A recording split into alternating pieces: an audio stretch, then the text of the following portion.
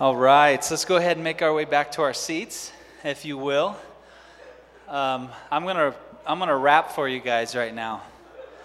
So, all right, you guys ready? Not gonna rap for you.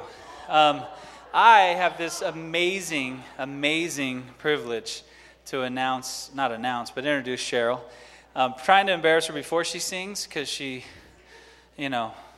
needs that embarrassment. I'm just kidding. Cheryl, come on. Everybody, would you welcome Cheryl Danner, please? She's going to sing a special song for us this morning. Don't kill me later. Here. I will, trust me.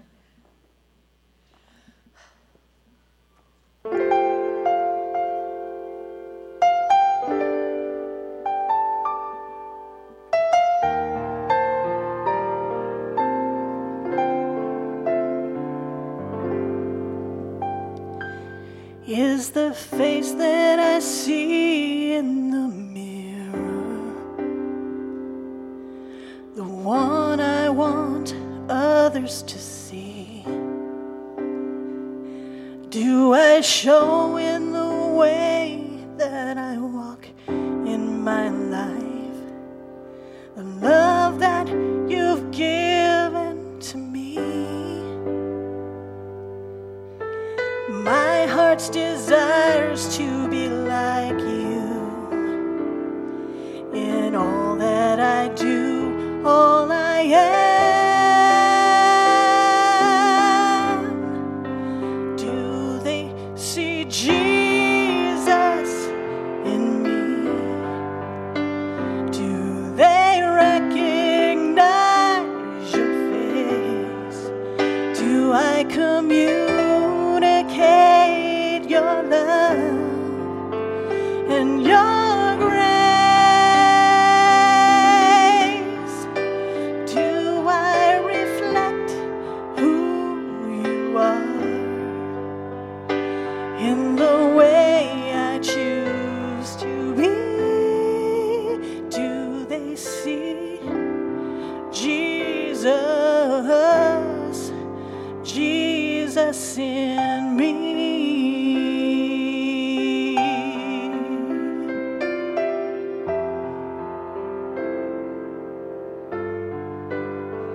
Well, it's amazing that you'd ever use me, but use me the way you will. Help me to hold out a heart of compassion and grace, a heart that your spirit fills.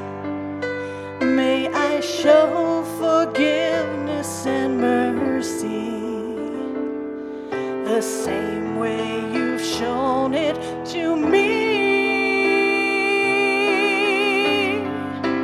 Do they see Jesus in me? Do they recognize your face? Do I communicate your love and your grace? Do I reflect who you are in the way I choose to be? Do they see Jesus in me?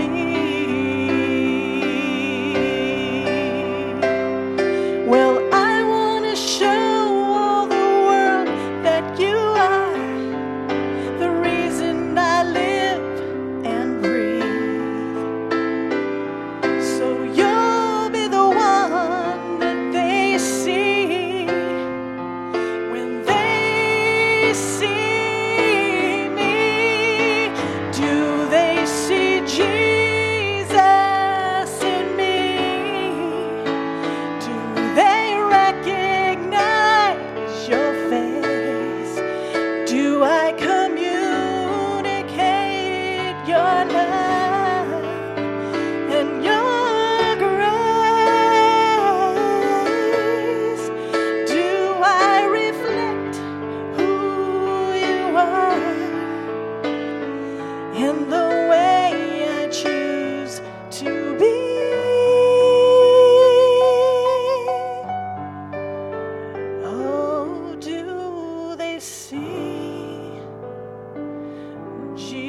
Jesus in me.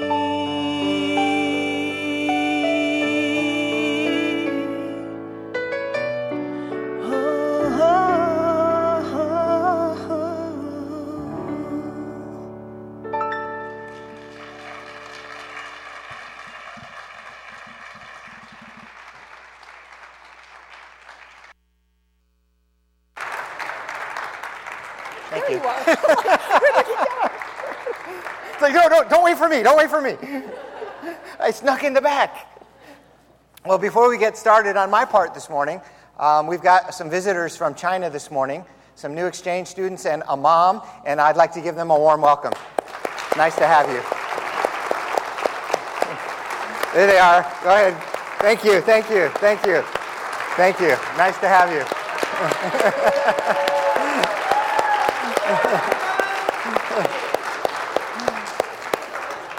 That is awesome. Hopefully in no time we'll be saying hello to Beijing on a weekly basis on our internet program as well. Wouldn't that be a cool thing? Well, something very interesting happened a couple weeks ago. I told you this already. Mike had come into the office just to get away from his office so he could do some paperwork and work on his taxes and all that sort of thing. And he sat down, he opened up his laptop, got out his computer mouse, shuffled his papers, grabbed his mouse, and it wouldn't work. He's clicking on it, he's moving it around. He says, I was just using this at the office. And he opened it up, and there was no battery in it. And he's like, that's weird. So his mind goes, did somebody come into the office and take my battery? And my mind's going, it's magic! The mouse worked without a battery! I mean, how in the world could that happen? What's the logical explanation? So he's sitting at the desk, and his computer's open in front of him. So what he doesn't see is right in front of his monitor is this. Now, who would have thought there were actually two of these on the planet anywhere? Let alone in our office, that he gets one from home and he brings it in, it matches the one in our office. We would have never thought that. So he was like, wow, did somebody take my battery? And I'm thinking, how does a mouse work without battery? That's weird. Now, what happened, what I just shared with you, is an example of a logical fallacy. Logical fallacy, that's an error in thinking. Actually, philosophers have categorized logical fallacies to explain them to people to help us think better. And we need them, and I'll be sharing some of them with you. The logical fallacy is known as hasty generalization, or what we do in plain English, jumping to conclusions. Somebody took my battery. It's magic, because we didn't know. But hasty generalization is a problem with thinking. It's bad logic. Let me read to you a definition of hasty generalization, the logical fallacy. It says, hasty generalization is a logical fallacy of faulty generalization based on insufficient evidence. What did you just say, Steve? I'll give you the plain English. Making a hasty conclusion without considering all the variables. Hasty generalization. It's bad logic, it's bad thinking, and it gets you into trouble. In this instance, no trouble. But there are times in life, and I'll share some of those, where it can get you into big trouble. There's a passage in the Bible that we're going to look at this morning where hasty generalization rears its ugly head. At least it did with my ugly head. And then I figured it all out. But let me share it with you. We're in 2 Kings. We've been going through Kings. And here's what it says. In the 27th year of Jeroboam, king of Israel, Azariah, the son of Amaziah, king of Judah, began to reign. I don't know. I don't have my chart in front of me. If you brought your chart, that's fine. But it's somewhere around 800 BC. So this is a long time ago this was going on. But we have a record of it. So Azariah, also known as Uzziah, the son of Amaziah, king of Judah, began to reign. And he reigned 52 years in Jerusalem. And he did what was right in the eyes of the Lord. And the Lord touched the king so that he was a leper to the day of his death. So I read that and I was like, what? did I just read that this was a good, godly man and God made him a leper? Almost as a consequence, it seems, of being good? That's not right. And I read the whole story, and it didn't change. But I knew I had to be missing something. I began with the hasty generalization, jumping to a conclusion, but I got to be missing something. Listen, you got one of these in front of you? There's a lot of pages in there. How about I don't jump to a conclusion before I read a few more of those pages? You see what I'm saying? And a lot of people do that with Bible doctrine and stuff. They read something and they go, well, if that's the case, then read a little farther. Read a little more. You know, there's 4 books in the Bible that are the life story of Jesus. If one was enough, there'd be one. But there's 4. We've got the history of Israel in Samuel, Chronicles, Kings, and in the prophets. So I read from Kings, and I'm like, okay, maybe this author didn't put in all the details. Let me go to the 2nd Chronicles and see if this story is mentioned there. Maybe I'll get some more details. So I did. I found it in 2nd Chronicles, and I read the story. Listen to what it says. Uzziah was 16 years old when he began to reign. Remember, that was his other name. And he reigned 52 years in Jerusalem. And he did what was right in the eyes of the Lord, according to all that his father Amaziah had done. He set himself to seek God in the days of Zechariah, who instructed him in the fear of God, and as long as he sought the Lord, God made him prosper. But, verse 16, when he was strong, he grew proud to his destruction. For he was unfaithful to the Lord his God, and entered the temple of the Lord to burn incense on the altar of incense. But Azariah the priest went in after him, chased him down with 80 priests of the Lord who are men of valor. I love it. Men of valor who are also pastors in the jargon of the day. These guys are like, oh, no, you're not. We don't care if you're the king. You're not allowed in here. Get out. 80 of them. They were ready to go to war with the king of Israel. I love these guys. And they withstood King Uzziah. Then Uzziah was angry. And when he became angry with the priests, leprosy broke out on his forehead in the presence of the priests. Like, boom, there it was. Now, if you know anything about laws of holiness and the rules of the temple, purity was a big thing. You did not come into that temple if you were unclean. Leprosy, you weren't even allowed in the community, let alone in the temple. And all of a sudden, right there, boom, he's a leper. Well, they all freaked out, as you would expect. Leprosy broke out on his forehead in the presence of the priests in the house of the Lord by the altar of incense. And Azariah, the chief priest, and all the priests looked at him, and behold, he was leprous in his forehead, and they rushed him out quickly. And he himself hurried to go out because the Lord had struck him. All right, so you read the abbreviated account without all the details, and it looks like God's bad. He strikes this guy with leprosy even though he was good. No, what you got was this man's long life condensed into 3 verses. You're going to miss something. Chronicles gave us a little more. Did it give us all of his 50 years of life or 70 years of life? No, it just gave us a little more. You know, this book, which is awesome, covers thousands of years of history. So you've got to figure there's going to be a few things left out. Don't jump to conclusions. Don't make a hasty generalization. Put up a slide for me, just one. Let me tell you, we can get into big trouble when we jump to conclusions. Let's take a look at the next slide. You could have sworn it said jump to conclusion, right? You would have put money on it. But it didn't. You just don't have the full picture. You don't always know. Let me tell you a true story. People that come to my house to visit die. So would you like to come to my house to visit? No. Let me tell you another true story. Everybody dies. So whether you come to my house to visit or not, you're going to die. So my first statement, which by itself sounded bad, was just a statement of fact. Everybody who goes to your house dies too. So we got to not jump to conclusions. Get the facts, all the facts, as many as possible on an important topic before you make up your mind. I told you jumping to conclusions can be unhealthy at best, but it can really lead to ruin and destruction in so many ways. Spiritually speaking, how many of you have said this or have heard this at one point in your life? I do not believe in hell. A loving God would not send people to hell. Don't jump to conclusions. It's a hasty generalization. There's a whole book that talks about God, heaven, and hell, and what love does and what love doesn't do. And most people don't read the book.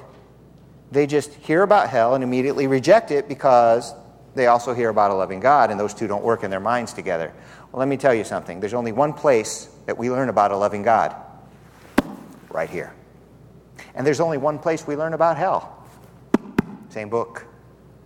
So don't jump to conclusions. Study it out. See everything the Bible says about love.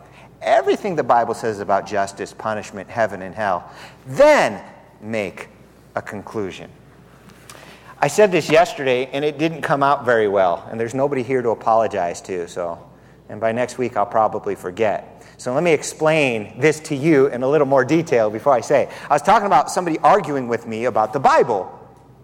And it sounded like, I know everything because I'm Mr. Pastor and I know the whole Bible. How dare you argue with me? That wasn't my point. My point was the people who argue oftentimes have never read it at all. So how stupid is that to go to somebody who knows it pretty well and then argue with them about it when they don't know it at all? That's just dumb. Not because it's me. It'd be like if I got on an airplane and I took a trip to Venezuela. No, let me take a trip to China, okay, for our guests.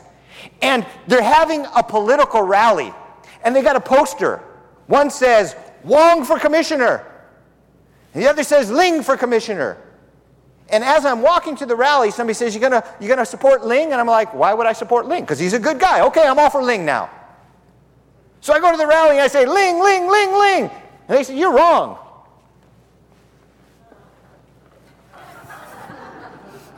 Yeah, that was bad. How could I stand for one candidate or one person over another when I'm totally ignorant? I couldn't. It'd be stupid. But we do that all the time when it comes to Bible things. We argue about God as if we know anything. And we don't. And I'm talking about people who don't study it out. The Bible warns us not to jump to conclusions. Here's what Jesus said. Judge not according to the appearance, but judge righteous judgment. So the implication is you got to study something out and learn all the facts and details before you make your decision. Don't just jump on the bandwagon because it looks a certain way. Oh yeah, I hate to tell you, but I was driving down the street and I saw Fred's car right in front of the bashful bandit. You know what that means. Yeah, I know exactly what it means. Poor Fred, his car broke down again. Stepped in to use the phone. Oh, come on, you know that's not what it means. Actually, I don't know what it means at all. Because my Bible says don't judge and don't jump to conclusions. So I'm not going to do that. And you ain't Fred, so why are we having this conversation? Jumping to conclusions is wrong and can get us into trouble. By the way, I've never been to the Bashful Bandit. Might be a great place. I don't know. I've never been there. Just because somebody's been shot there every once in a while doesn't make it a bad place. You think I'm being sarcastic. People have been shot at the restaurants I go to. You know, people get shot in schools and churches too. I don't know if it's a bad place. It may be a horrible place. You may know more about it than I do. I just don't know. I'm ignorant. So I'm not going to make any judgments until I know something. One of the Proverbs in the Bible says, do you see a man hasty in his words? There's more hope for a fool than for him. Well, how much hope is there for a fool? Not very much. But for a man who's hasty, there's even less hope for him. So the Bible tells us don't jump to conclusions. Don't make hasty generalizations. James, the apostle of the Lord, said this. Remember this, my dear friends. Remember, everyone must be quick to listen and slow to speak. Well, why would we do that? To keep us from doing those other things I've been talking about. Exactly why. So we're going to look at some more logical fallacies. Remember, logic just refers to thinking right. It doesn't refer to some weird voodoo. It doesn't even necessarily imply rightness in your conclusions. It's just a process of thinking. For example, and I use this one just because it's easiest and jumps to my mind. Everyone over the age of 40 is stupid. Steve is over 40, therefore Steve is... Come on, you can say it. Stupid, exactly. That's logic. It's wrong, but it's logic. Logic is just, if A is so and B is so, C must be so. The problem in my logic that I just shared with you is A and B weren't so. But if they are so, C must be so. So if you're certain of your A and you're certain of your B, you'll always be certain of your C. That's logic. And it gets more complex than that, of course. But the Bible tells us to use our minds. You know, I have seen with religious people, our people who make a big mistake and they worship God only with their hearts. They don't know the Bible very well. They're stupid. You know, they say all sorts of stupid things when it comes to spirituality. They are embarrassing. But they love God, and that's great. So can't they have both? And I have seen people who know all about God, but I wonder if their heart is made out of steel, because I don't like these people because they're not nice. They're unkind, they're cruel, they're just heartless, but they know all about God. Well, we're supposed to know all about God, yes, and we're supposed to know about God in our heart too. It's got to be both. So I see a lot of times people pursuing God with their hearts, but not as much with their minds. And the Bible says, love the Lord your God with all your heart and mind. Proverbs 4, listen. Get wisdom. Get understanding. Do not forget my words or swerve from them. Do not forsake wisdom. She will protect you. Love her. She will watch over you.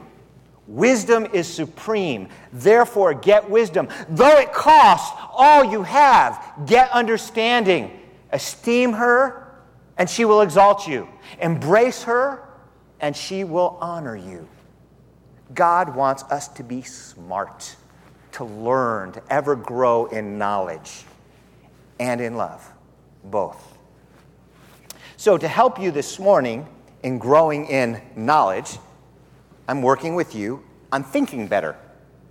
I'm going to give you a few logical fallacies so you understand how to recognize them and to avoid them. You're going to see them in political ads. You're going to see them in TV commercials for Pepsi and new cars. And you're going to hear them when people want to argue with you to make a point. I'm only going to give you a few. You can go Google and get a list of, 50 of them. And I would encourage you to do so. If you learn logical fallacies, all it will do is help you think better. Don't raise your hand, but who in here does not want to think better? Right. So if the Bible says pursue wisdom and love God with your mind, and I've given you a stepping stone to thinking better, go look up logical fallacies. It'll make you a smarter person right away. First one I shared with you already was hasty generalization, jumping to conclusions. The next one is called the ad hominem attack. This is probably one of the most common ones. An ad hominem attack means you're not really arguing, you're just insulting the person, putting them down. It's a good way to win a fight, but it's not a good way to win an argument. By argument, I mean an intellectual discourse of disagreement. You can shut somebody up and make them look stupid, but you still might be wrong. And it's not a nice thing to do. But recognize it. An ad hominem attack. This one's off the website, so don't get mad at me. Don't take it personal. People who believe in UFOs, they're just crazy. They're stupid. They're all schizophrenic. Well, what's that have to do with anything? All I did was insult people. Whether there's UFOs or not, I didn't address at all. I just put down the people who believe in them. That's an ad hominem attack. Conspiracy theorists argue the government must be lying because it's corrupt. So I insulted the government, already assumed that everything they say comes out of their mouths is wrong. I didn't talk about the issue at hand. All I did was put down the government. So an ad hominem attack has nothing to do with reason. It has to do more with just fighting with people and being insulting. But we see it a lot, and it was even used against Jesus. Nobody's exempt. Listen. John came neither eating nor drinking, and they say he has a demon.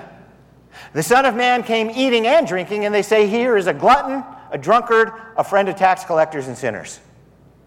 So, is he the Messiah or is he not? He hangs out with prostitutes. Okay, so you're just making him look bad, or trying to make him look bad. It's got nothing to do with the facts at hand at all. Actually, when you try to make somebody look bad, that's a specific kind of ad hominem attack called poisoning the well. You're going to ruin it before you even have the intellectual discourse by making the guy look bad so you can't trust anything he says. So they attacked him. He's demon-possessed. He's a glutton. He's a drunkard. Well, let's look at the Scriptures and see if he fulfills the Scripture. All right, here's the next one. Post hoc ergo propter hoc. Write that down. I said procer? It's propter. Post hoc ergo propter hoc. It's from Latin, and it means after this, therefore because of this. Steve, would you please speak English? This happened before this, therefore this caused this. A happened before B, therefore A made B happen. Let me give an example. We'll go back to the days of Moses. All the priests of Ra say, Ra is offended. His worshipers have grown weak. Meet us tomorrow morning at the Nile River at 7 o'clock. Ra will speak. And the priests go out and all the people are like, ooh. So they show up the next morning at 7. And the priests do their chanting and beat on their drums and blow up their incense and kill a chicken. Ra is angry. He said, to prove he is the true God, he will darken the sun. And the drums go, the cymbals clash, and then the sun starts to go dark. Ah, Ra, Ra, Ra. Well, must have been Ra, right? Well, you're educated. You know what a solar eclipse is, and you know that you can look at a calendar and actually predict when they're going to happen. But they didn't know. The priest said Ra was going to do it. It happened. It must have been the priests and Ra. What else could there be? Don't be so hasty in your conclusion. There's a double whammy right there. That was hasty generalization thrown out with post hoc ergo propter hoc.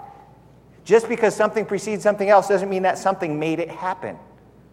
We see this in Christian politics all the time. I'm going to risk offending you. Let me finish before I offend you. Then if you're offended, that's okay. Because you offend me too. Wait a minute, Steve, that was ad hominem. Let me finish. I have heard this so many times.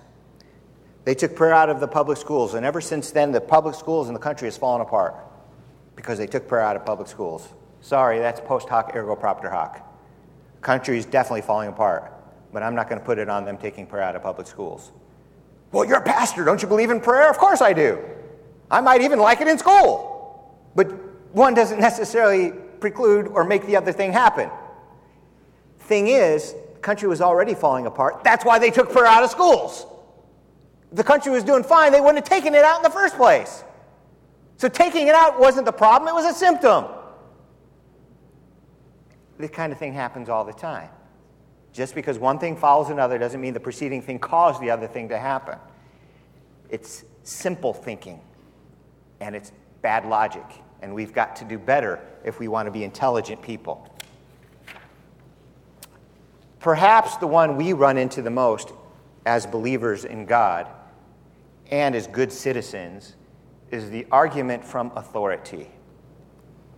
It must be so because Dr. So-and-so said it so. No offense. It's all true. It's all good, whatever he says. So what we do is we emphasize the authority of the one speaking, and therefore it must be so because they're an authority. Well, first of all, what I've noticed is a lot of times authorities speak on issues that they're not authorities of. For example, God can't exist because all the scientists say so.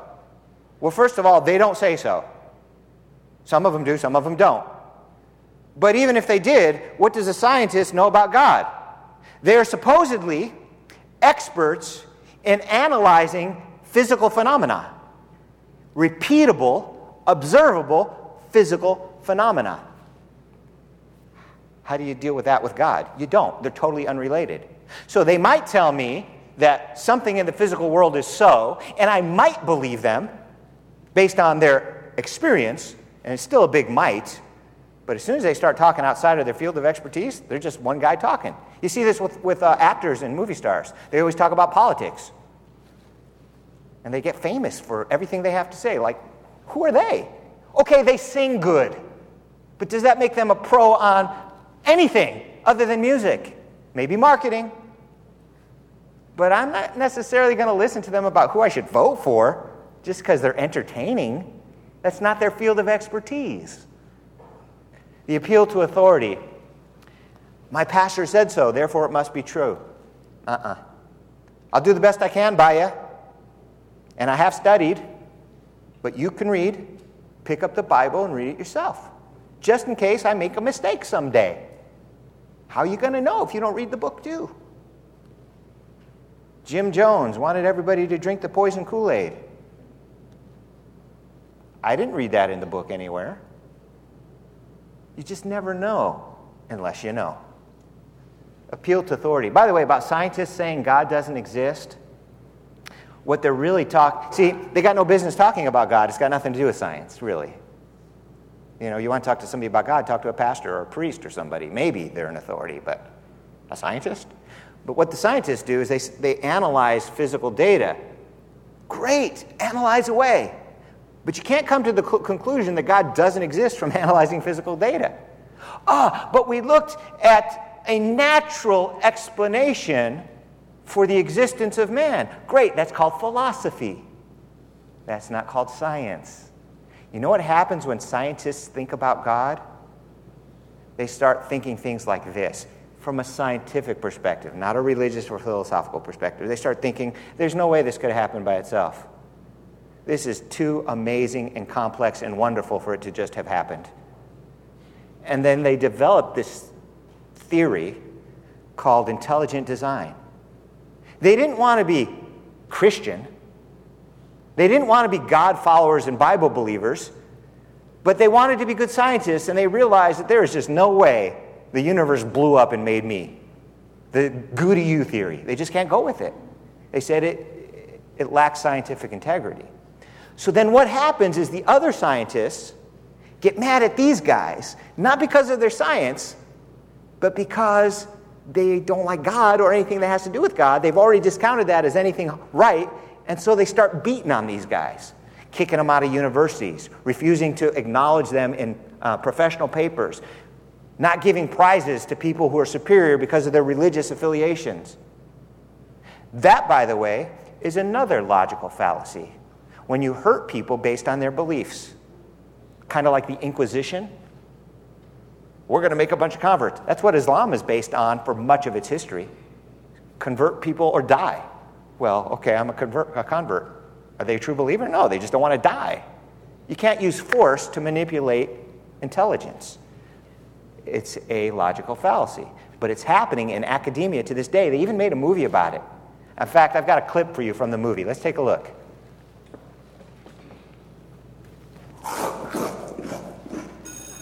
Moving through history in an unguided and undesigned way, the theory of evolution. Excuse me, Yes, Ben. how did life begin in the first place? Mr. Stein, you have the same question every time. Well, you never answer it, sir. It developed, you know, we've been through this so many times. You haven't Could there have been an intelligent designer?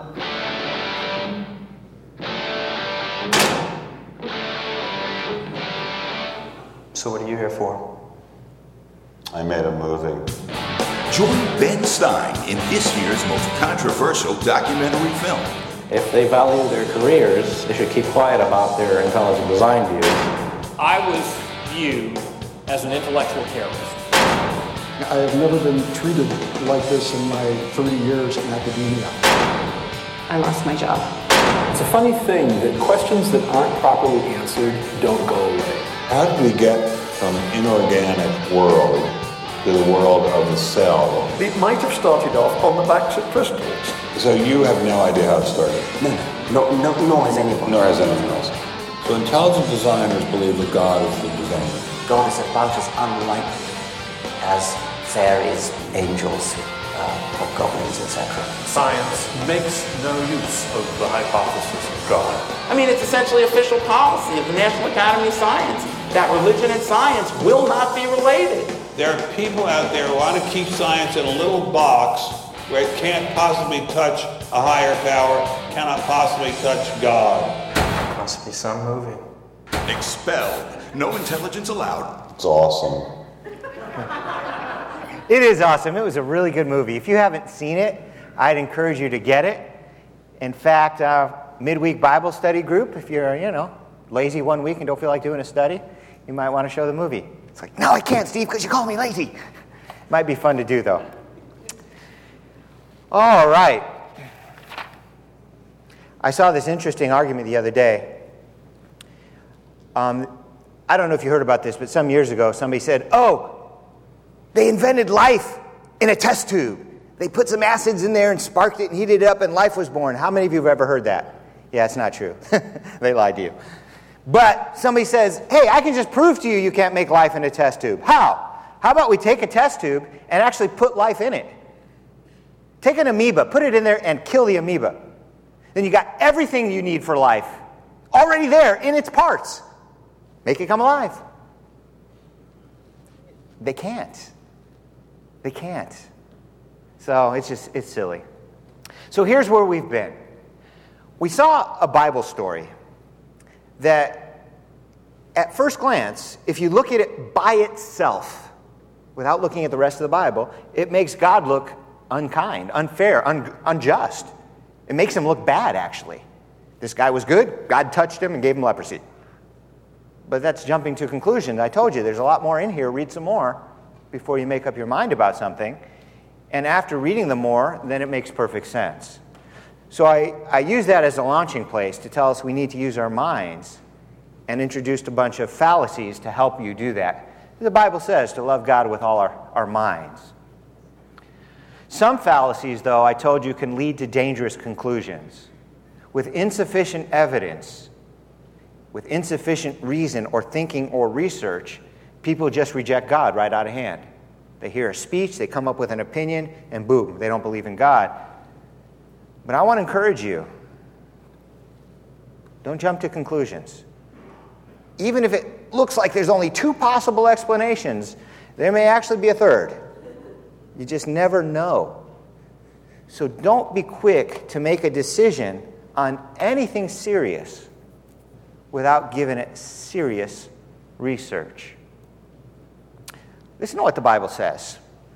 You will seek me and find me when you seek me with all your heart. Is that a true statement? I can tell you, there was a time I did not believe in God. There was a time that I wanted to know for sure. So I went on a quest.